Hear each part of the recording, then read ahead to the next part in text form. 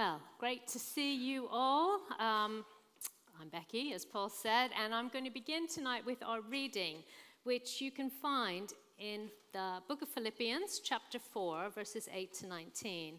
And that's on page 1181 in the Bible, in the seat in front of you. So that's Philippians 4, 8 to 19.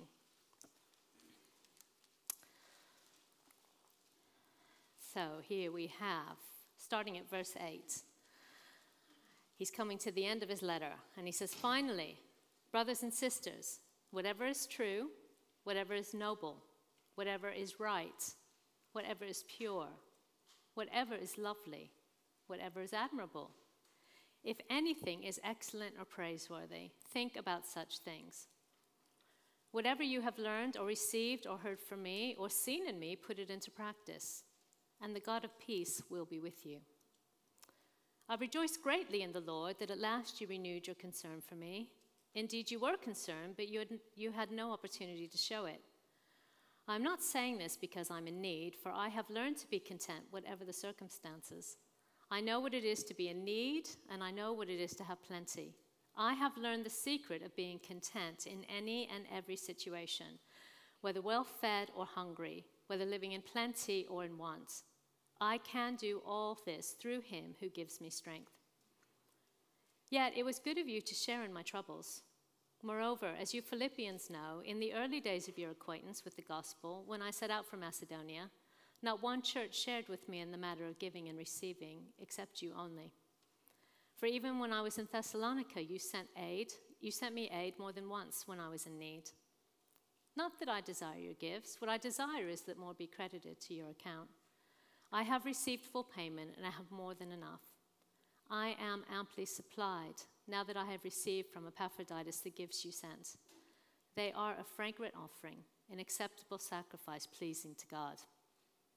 And my God will meet all your needs according to the riches of his glory in Christ Jesus."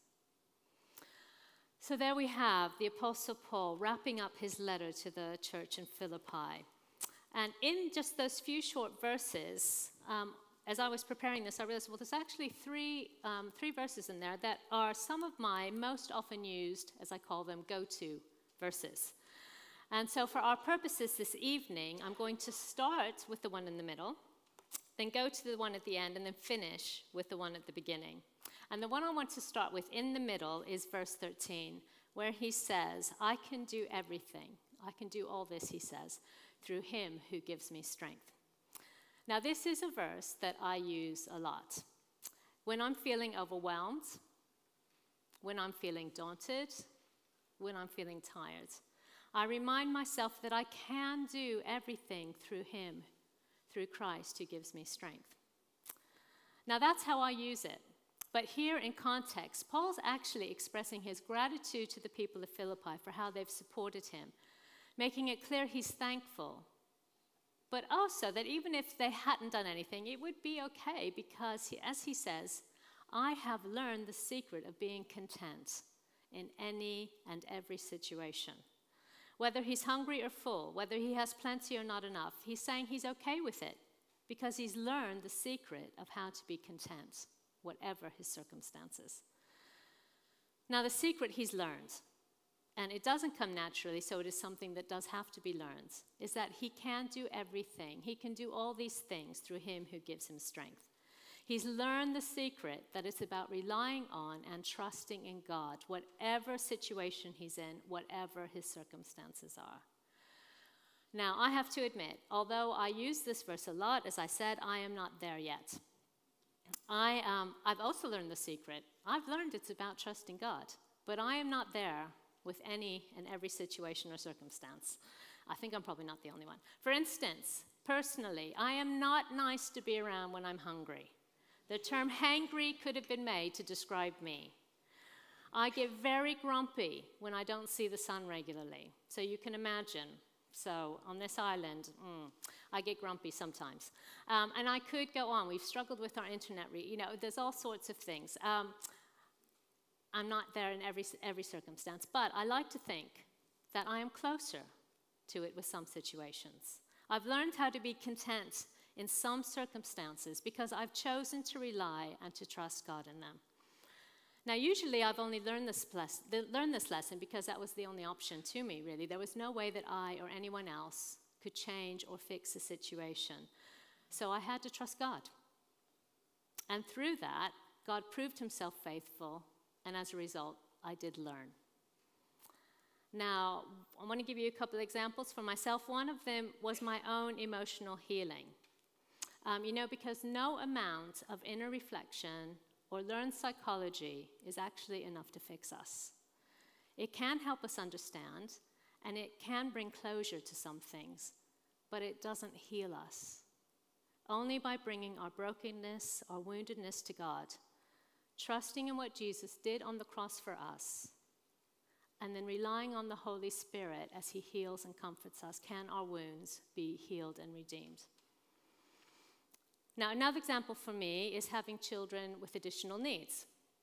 Through that, over the years, I have learned to trust God in lots of new ways I would have never thought possible beforehand. Now, to be honest, I haven't particularly enjoyed much of that learning. It was often painful learning. It was often hard learning. But over time, it did get easier, and it became more natural to trust God with it, growing in the knowledge that actually I can do everything. I can do these things through him who gives me strength. And as I was thinking about this and praying about it, preparing for it, I was reminded what came to me was someone training on a trapeze. I think I like the idea of swinging. I love those pirate boat things, rides at the amusement parks, so I quite like the idea of it. But I thought at first, just swinging back and forth that high above the ground must feel really risky. You can see him up there, so all harnessed in. But just at first, just that swinging back and forth so high must feel quite scary. And for me, with my healing, that initial step was like being open and vulnerable, actually admitting what I was going through. And that felt really risky to me because I was used to staying hidden, used to keeping it all together and not letting anyone see below the surface. But after a while, being more open and vulnerable and saying, actually, I'm finding this really hard, it became easier. And then it felt more normal. But then, to let go and to catch another bar or to catch someone else's hands as I'm training on this, that's like, no way. I just got used to the swinging back and forth bit, and now you want me to start doing something like that? Well, for me, that was a bit like actually letting God begin to touch and to heal me, which meant that I had to face the feeling of the pain, and I had to deal with it. I had to bring it to the surface instead of burying it and denying it. All the shame and the guilt that I carried for many years, I had to let surface. I had to let God touch it, and that was a really scary thing for me to do, like letting go and suddenly throwing yourself through the air. But with courage and determination that I can do all things through Christ who strengthens me, that also became easier, and then it became more normal. And in fact, after a while, I was so glad I'd learned to do it. But now, God just doesn't let us settle. He keeps expanding our comfort zones. And then after a while, he's like, okay, now I want you to start talking about it to other people. I want you to start telling your story. And for me, that was like, now you want me to learn to do a flip in the air as well? You've got to be kidding. But then again, with practice and trust, that also became more natural and easier to do. And of course, what must always be kept in mind is when training on the trapeze, as we saw in the first picture, there's a harness at first to hold you and to keep you safe. And then later, as you become more proficient and you can do these things with more ease, then there's a safety net underneath to catch you if you slip. And that's what God does for us. At first, when he asked us to do things, it seemed like, I don't think I can do that. But he's like, no, come on with me, you can do all things. And you're like, no, I don't think I can. And he's like, no, really, you can. I've got you. I've got you in your harness, so you can trust me to start swinging. And then you can trust me to start doing more. And then as we sort of get unhooked from the harness and we learn to do more, then we know he will always be there to catch us. And if we fall, he will always be there to catch us, to heal us, to restore us, and to encourage us. Come on, try again. You can do it. Now, as Paul said, tomorrow we're going to South Sudan. And I'm fairly confident that, again, I will be learning a lot. My learning will be stretched. My learning will be stretched by my own experiences, because I know there are a lot of things I'm going to experience for the first time that I'm going to have to say, I can do all things through Christ who strengthens me. And I'm also going to be stretched by the people I meet, because I know that the people we're going to meet have been through things I can't even imagine. They've lived through civil war for so many years and have really, really had a hard time. So I know I'm going to be stretched by that. But it will be a blessing to learn from them, people who know the Lord and worship him, and they're our brothers and sisters. So I'm looking forward to it, but also I know I'm prepared to be stretched. So that's the middle verse. Now moving on to the end of the passage, before we finish at the beginning. Now, because of the Philippians' generosity to him, Paul makes the bold statement in verse 19, and he says, "My God will meet all your needs according to his glorious riches in Christ Jesus." Now, so often in the Bible, it's our God, it's our Heavenly Father, it's our Lord Jesus Christ. But here, it's such a personal statement from Paul when he says, "My God." And it reminds me of someone who's talking about a parent or a sibling or a close friend who they know will always be there to back them up. And because they'll know they'll always be backed up by this person, they also know that anyone who helps them, that they vouch for, will also be backed up and looked after. And that's how Paul's talking about God here, because it's something else that Paul has learned. He knows because the Philippians have given to him out of love and out of obedience to God's purposes, God will repay them and he will meet their needs. And this is something I believe we can all learn. I know I've learned a bit of it because I've personally experienced my God providing in surprising and miraculous ways, and I've seen how he's done it for so many others. Now, this is often, not exclusively, but often for those who are doing their best to live according to God's standards with their possessions and their giving, as the Philippians are here in our reading. And those are the standards that David was talking about when he spoke to us last week from the words of Jesus from Matthew 6:33, where it says, "Seek first God's kingdom and righteousness, and everything else will be given to you." Now, a bit more of my story. So I grew up, my parents were committed Christians, and I grew up going to a Southern Baptist church. And I can remember when I was about 9 or 10, I don't remember exactly, but around there, I wanted an allowance, or pocket money as you would call it here. And so I presented my case to my parents. You know, I was grown up, mature enough, I should get some pocket money now. And so my dad said, "Okay, go away, think about what you're going to do with it, and come back and tell me, and we'll see." So to be honest, I hadn't thought that much about it, apart from I wanted to buy treats or sweets. But I thought, I know what he wants me to say. He wants me to say I'm going to save some. So that's what I'm going to do. So I'll go back and I'll tell him, yeah, I'm going to save a little bit each time. So I went back and I told him my plan, right, I'll save this much and then I'll use the rest of it for whatever. And he said, "Nope, that's not good enough. Go away, think again."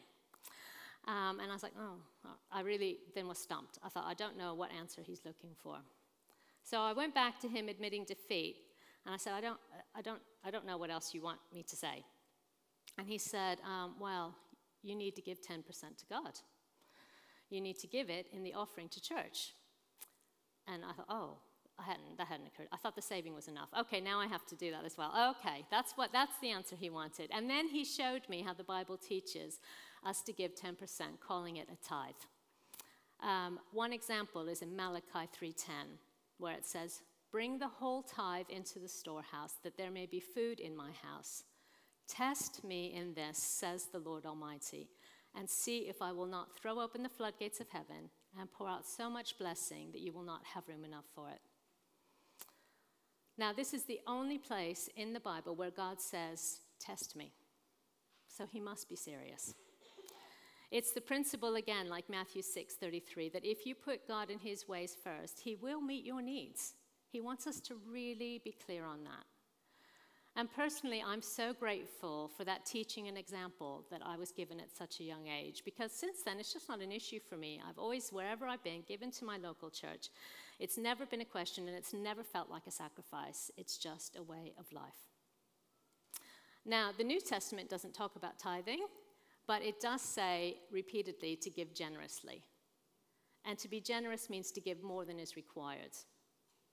And in this passage, Paul's making clear that it pleases God when we give it, as it shows we understand it's not ours to start with, and it displays trust in him as our provider. Now, this doesn't make sense to those who don't know, as Paul just said, my God. But it makes sense to me because this is an area of life where I have learned to be content. And that actually has been helped by experiences of God proving himself to me when I've put him to the test. One story. Early on in our marriage, Paul and I, we'd been coming up to our first anniversary, and we had both been students, so we didn't have much money, and suddenly we found ourselves quite a bit in debt. What had happened was we'd been in Ireland doing some sightseeing with my parents. My dad was driving the car, thinking he was insured for any car. Turns out it was only cars in North America. But we were in the narrow roads in Ireland with the stone walls on either side, and someone was passing in the rain, 3 cars, and then we were the last car that was hit and knocked off the road. Car completely written off, not insured.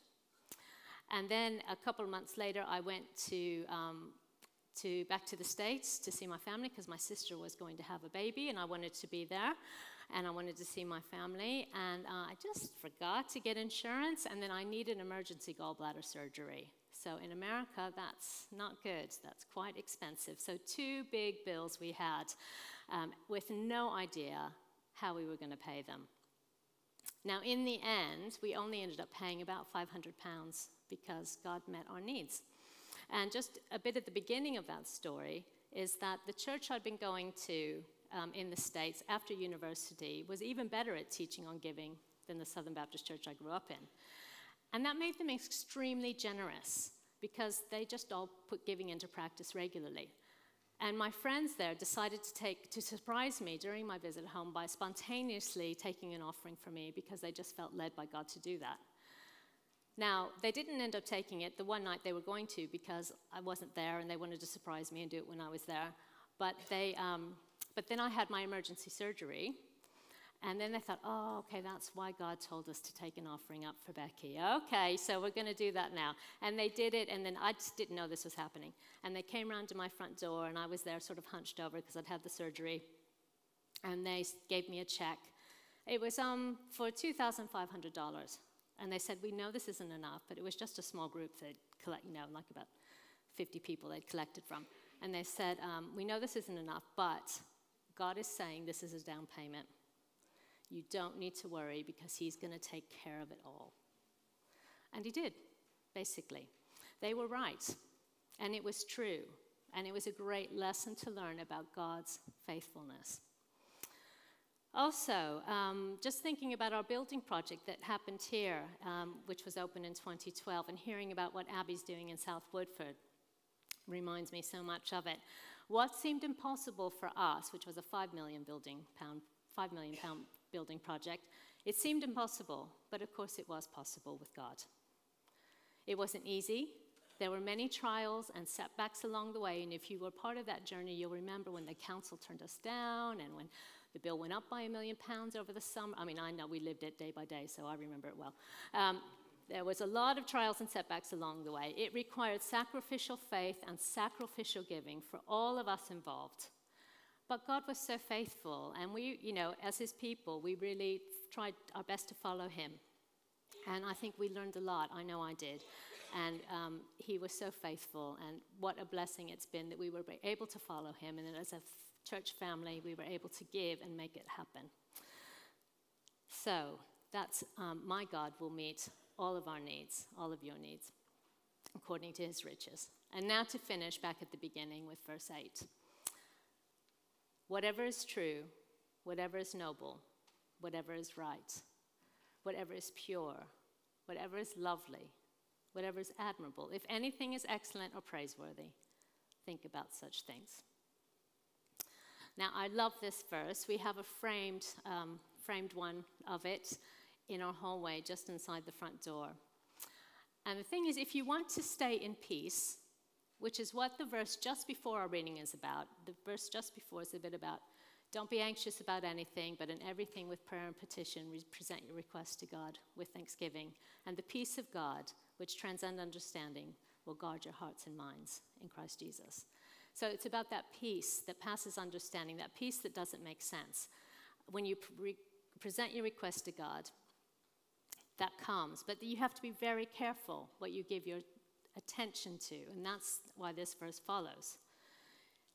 Think about things that are true and noble, things that are pure, things that are excellent and praiseworthy. Don't think about things that are the opposite if you can help it. Now, obviously, in life, some things cannot be avoided. We live in a fallen world with lots of problems and lots of conflict and difficulties, as we know. This verse isn't about burying our heads in the sand and living in denial, but it is about not dwelling on things you can't do anything about, not letting them steal your peace once you've talked to God about them. And the fact is that many things actually can be avoided. So much of the distraction and the noise around us is not life-giving, it's life-taking. And it's really important to know your limits. What will make me lose my peace, what tips me over into fear and worry and anxiety, may be different from what does that for you. Know what it is for you and don't go there. Don't think about those things if you don't have to. This verse tells you not to. You have permission. Just as an example to extrapolate from, when I was a teenager, I had lots of friends who really loved horror films. I was a teenager in the 80s. It was a great era for horror films, all the Friday the 13th films and the Texas Chainsaw Massacre and all those things, and my friends loved them and always wanted to watch them. I hated them. Terrified just the thought of watching one. I couldn't bear it. It was not excellent or praiseworthy as far as I was concerned. I didn't really think about that verse, but I knew it wasn't good for me. I didn't enjoy it. So I just decided I will be the uncool one, and I'm just going to say no, and I'm not going to watch it. Because I couldn't. Now, that is just one example. Now, obviously, there are lots of things out there that are not good to be watched. They're not good for going into your brain and into your heart, and they're best avoided. Choose wisely what it is you focus on. You only have so much mental and emotional energy. Don't waste it on things that aren't good for you, things that will eat you up. Now, I told the story this morning. I'll tell it again, that recently I bought some plants. Now that our son Joshua has moved into supported living, I find I have all this nurturing capacity that I didn't have when he was living with us because he demanded full-time care. But now I have a lot of plants instead, so it's nice. So they're not quite so demanding. But so I bought some little ones, and I was going to repot them into bigger pots. And I brought them home, put them outside. It was quite a nice day. And forgot about them, got distracted, went inside, forgot about them until the next day. So I went out and did the potting then, put them in new pots. I had everything outside ready, brought them in onto the mantelpiece, on the windowsill in the hallway. And they're growing quite happily. But this one kept new leaves, and I'd walk by and I said, "What? That's got a hole in it. Did I buy it like that? Why has it got a hole in it?" And then another leaf would come out, and it was chewed up. And then I thought, this isn't right. So I took a little look in, and of course, there in the pot was a slug, right at the base of the plant. So it had gotten there when I'd left it outside overnight. And I brought it in, and here, have a nice plant to chew on. So obviously, I got rid, like that. That's not an actual picture of it, but it's very much what it was like. I didn't take a picture at the time. But that's what it was like. And so I got rid of that, took off some of the leaves that were more chewed on. And now, I do have a picture of the actual plant. It's like that. And there's one leaf there. If you look very closely, you probably can't see it, but there's still some holes in it. But the other leaves are perfect and all growing, and it's really budding out because I got rid of the slug. And that's just an example of sometimes there are things in our lives that eat at us, and they sap our energy, and they stop us from growing as we should because we don't deal with them, or we think we have to live with it. So get rid of the slugs. Don't let these things eat at you. And finally, the Apostle Paul says in verse 9, "Whatever you have learned or received or heard from me or seen in me, put it into practice. And the God of peace will be with you." Now, this can sound quite an arrogant statement to us, but Paul was right. After all, God chose him to write much of our New Testament. He wrote letters to the early church full of wisdom from the Holy Spirit that is as necessary and relevant today as it was then. and we need to take it on board. We need to think about it, and we need to live by it if we want to flourish rather than be eaten away at. And we can be helped in that by remembering the great truths that Paul finished his letter here to Philippi with. But these things were written for us as well. That we can do everything through Christ who gives us strength. And that my God, our God, your God, will meet all of our needs through his glorious riches in Christ Jesus. The thing is, it's always all about Jesus, and Jesus is always all about us. So we can trust him, and we can grow in learning the secret of being content, whatever our circumstances. So if you'd like to stand, if you're able, we'll just pray and give us a chance to respond to that.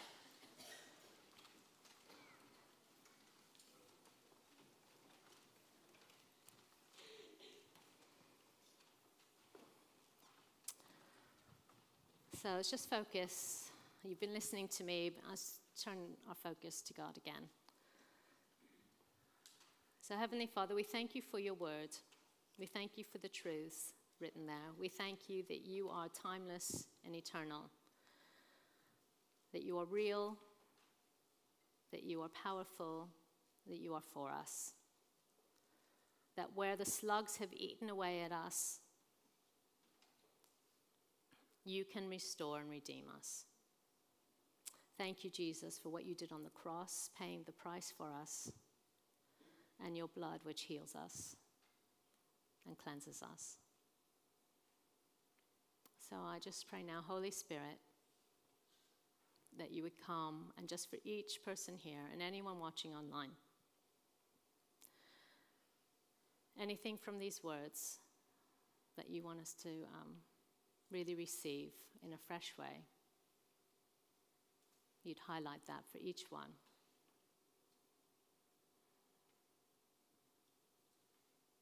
If you're calling someone to learn to swing on the trapeze, you're calling someone to say, just trust me with this, let's just have a go. Remember, I've got you by the harness. If you're wanting someone to take the next step and just launch themselves into the air, trusting on someone being there to catch them, then you'd show them what that is.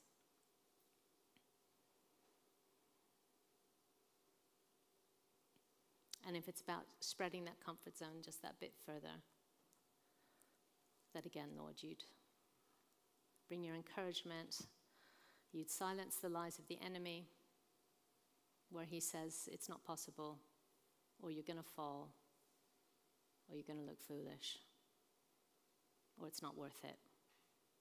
All of those lies be silenced in Jesus' name, and we'd hear your life-giving voice, your life-giving spirit, your life-giving word, speaking encouragement and hope and fresh vision and fresh courage.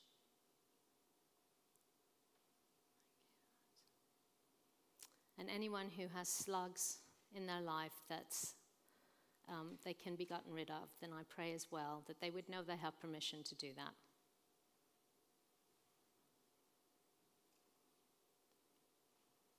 That it's not copping out to just focus on the things that give life, but actually it's, Lord, it's what you want for us.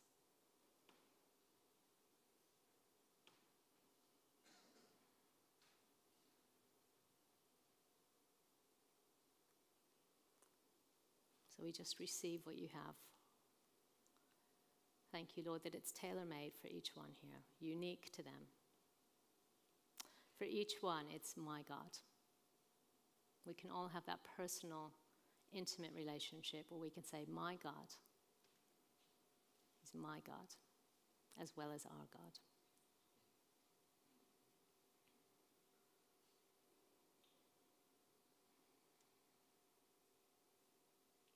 And I just see that safety net again. So I thank you, Lord, that you are our safety net. That when we're scared, fearful of falling or messing up, you will catch us.